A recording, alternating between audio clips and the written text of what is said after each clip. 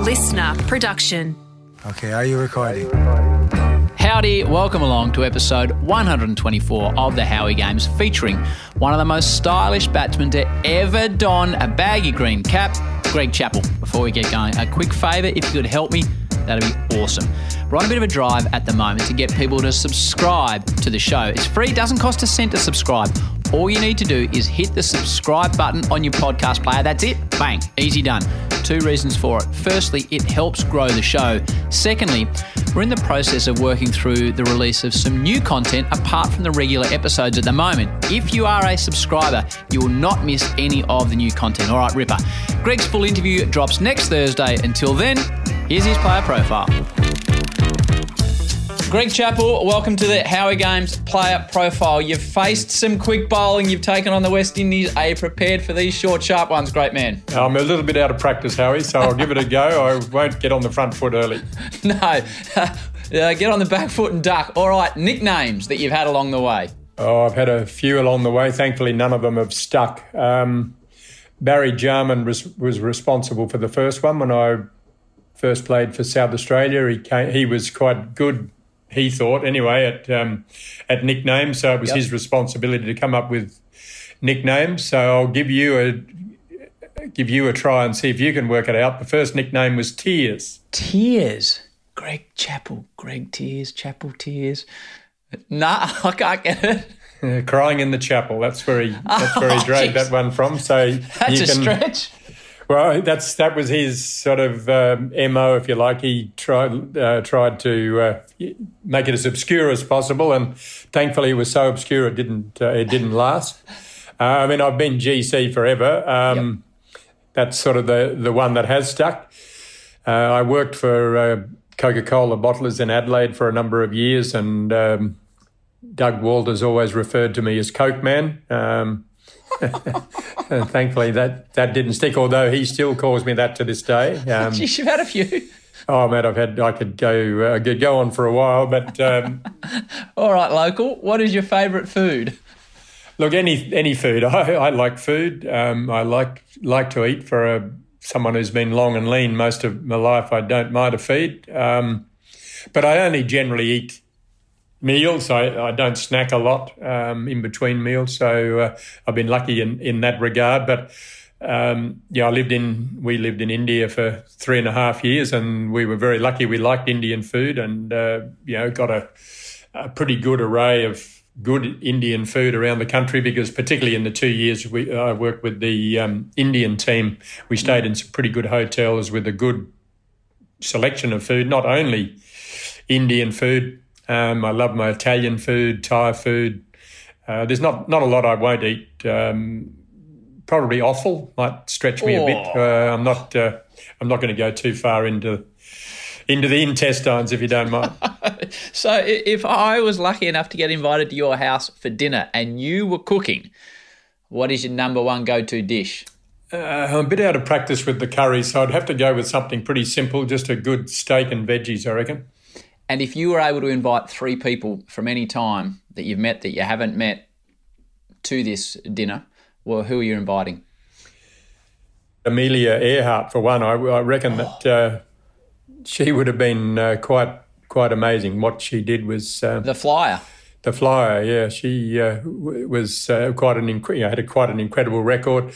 I was lucky enough to meet Muhammad Ali just leading up to the Olympics in 2000. Wow. Vizzy had him out in Australia, and we were living in Adelaide at the time, and they had a function in Adelaide to which we were invited, and I was one of the lucky ones that got invited up onto the stage because he wasn't sort of coming down the steps. And I got an audience with him for about 15 minutes, I reckon, which was amazing. And it was great, and it was sad at the same time because he was really struggling at that stage. Mm-hmm. His left arm would sort of rise up, and he'd have to sort of capture it with his right hand.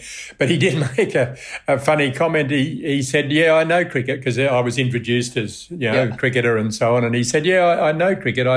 I saw cricket in England a few times." He said, "You blokes have got to be mad." And I felt like saying, "You think we're mad?"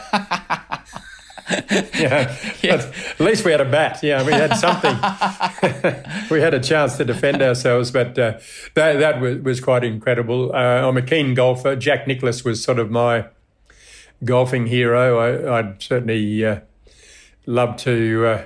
I was lucky enough again to meet him and play golf with him on his own golf course in West Palm Beach in Florida some years ago through a mutual friend, and that was an amazing experience. Did you feel the pressure of playing against the Golden Bear? No, funnily enough, he was so relaxed, and it didn't feel. And luckily, I was in the other cart. I was with his son Gary, so it wasn't quite so daunting. But he was very welcoming and just very relaxed himself. So it was pretty easy to be relaxed on the same trip. I got to meet and play with Johnny Miller as well, which was also he was a bit of a golfing hero of mine. But Gandhi, I reckon, an amazing character, and just to talk to people like him and Mandela about their thought processes, and so I'd struggle to come down to 3. I reckon you've got about 6. I think it sounds like a pretty good dinner anyway. Yeah. On a day off, what do you do? I'm playing golf. How often do you play golf? I'm playing 3 days a week generally now that I'm sort of retired. What are you playing off? I play off 5. Is it a love-love, a hate-hate, or a love-hate relationship with the game? It's a bit of love-hate, I think. But no, it's largely late. It's more love. It's more frustration. I think, as I've said on many occasions to my playing partners, it's amazing how much, how you can look forward to something so much and enjoy it so little, and still want to come back and do it again. It is a bit of it's not a sport, it's a drug. Yes.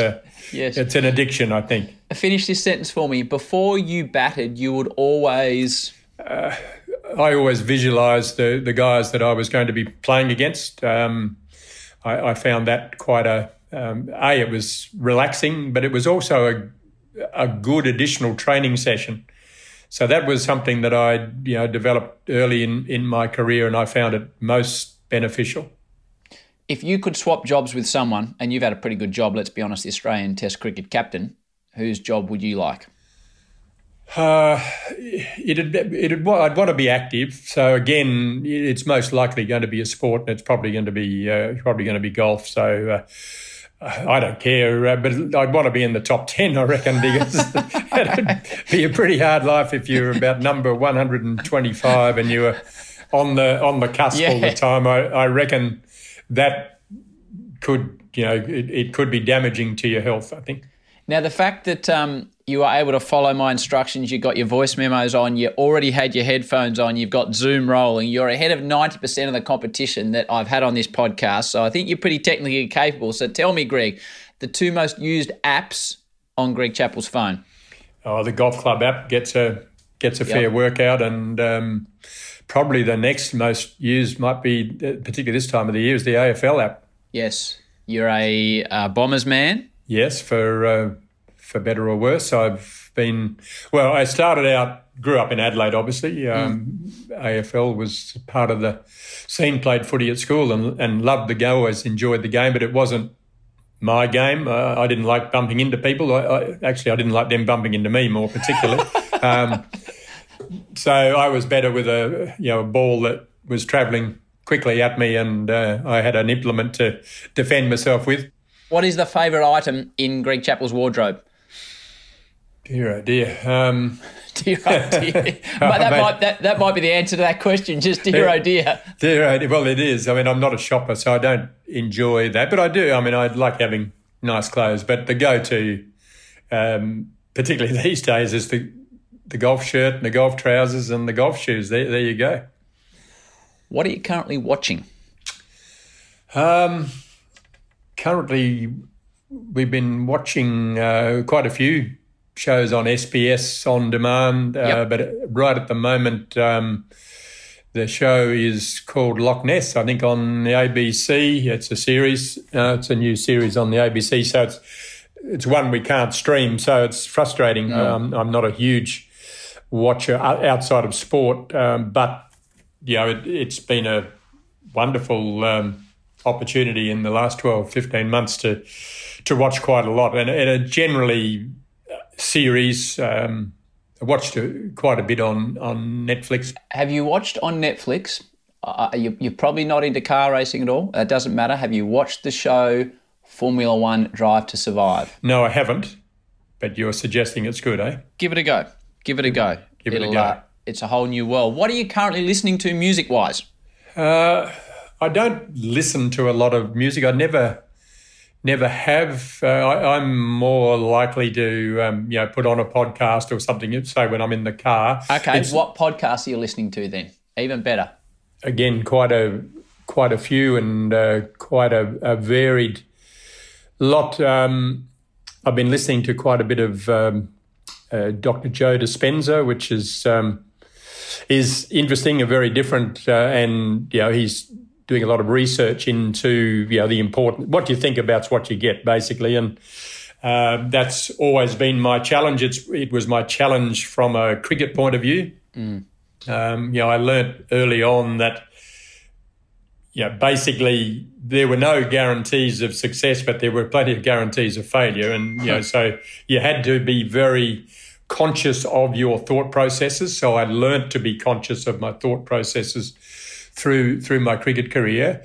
Golf is very similar. There's a lot of similarities between the two, and I'm challenged by it more with golf than I ever was with cricket, and I'm learning the same messages over and over again with my golf. It's quite amazing, and it's such a random thing because you don't control the thoughts that come into your mind, and something can jump into your mind at exactly the wrong time. Yes. Particularly at the top of the golf swing. So, I'm constantly practicing my mental techniques. I mean, my objective when I played cricket was not to beat myself. And it's pretty much the same with golf. And I know that, when I look back at my good days in cricket and my good days in golf, they were good thought days, good thinking days where I managed that internal environment. So I'm really interested in that sort of stuff. So how many episodes of the 122 released of the Howie Games have you listened to, GC?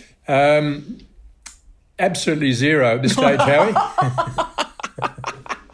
So you're doing well. I've got no feedback for you. Okay. We're talking TV, great man. What's your favourite movie of all time?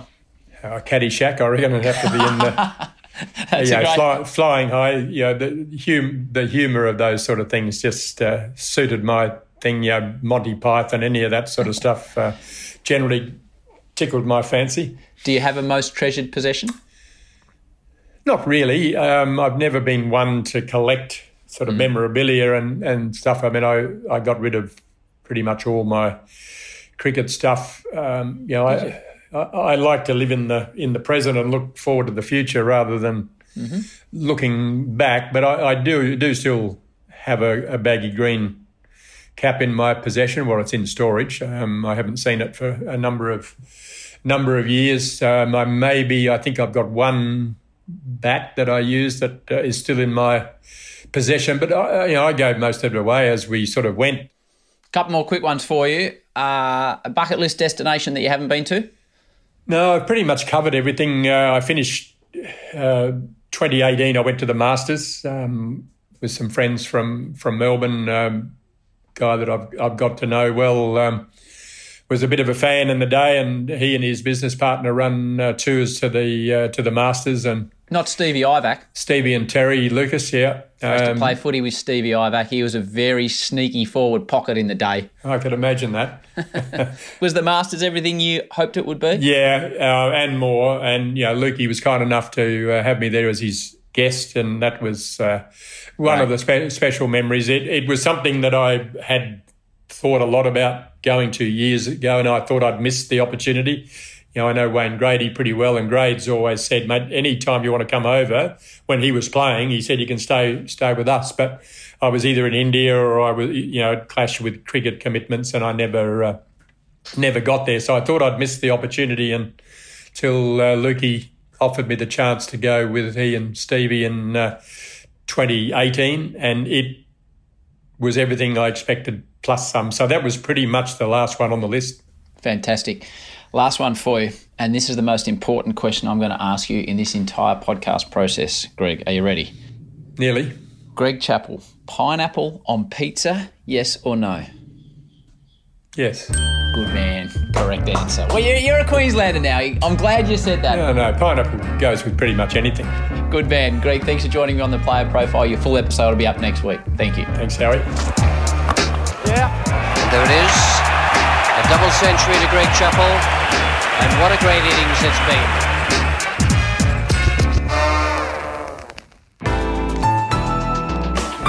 Listener.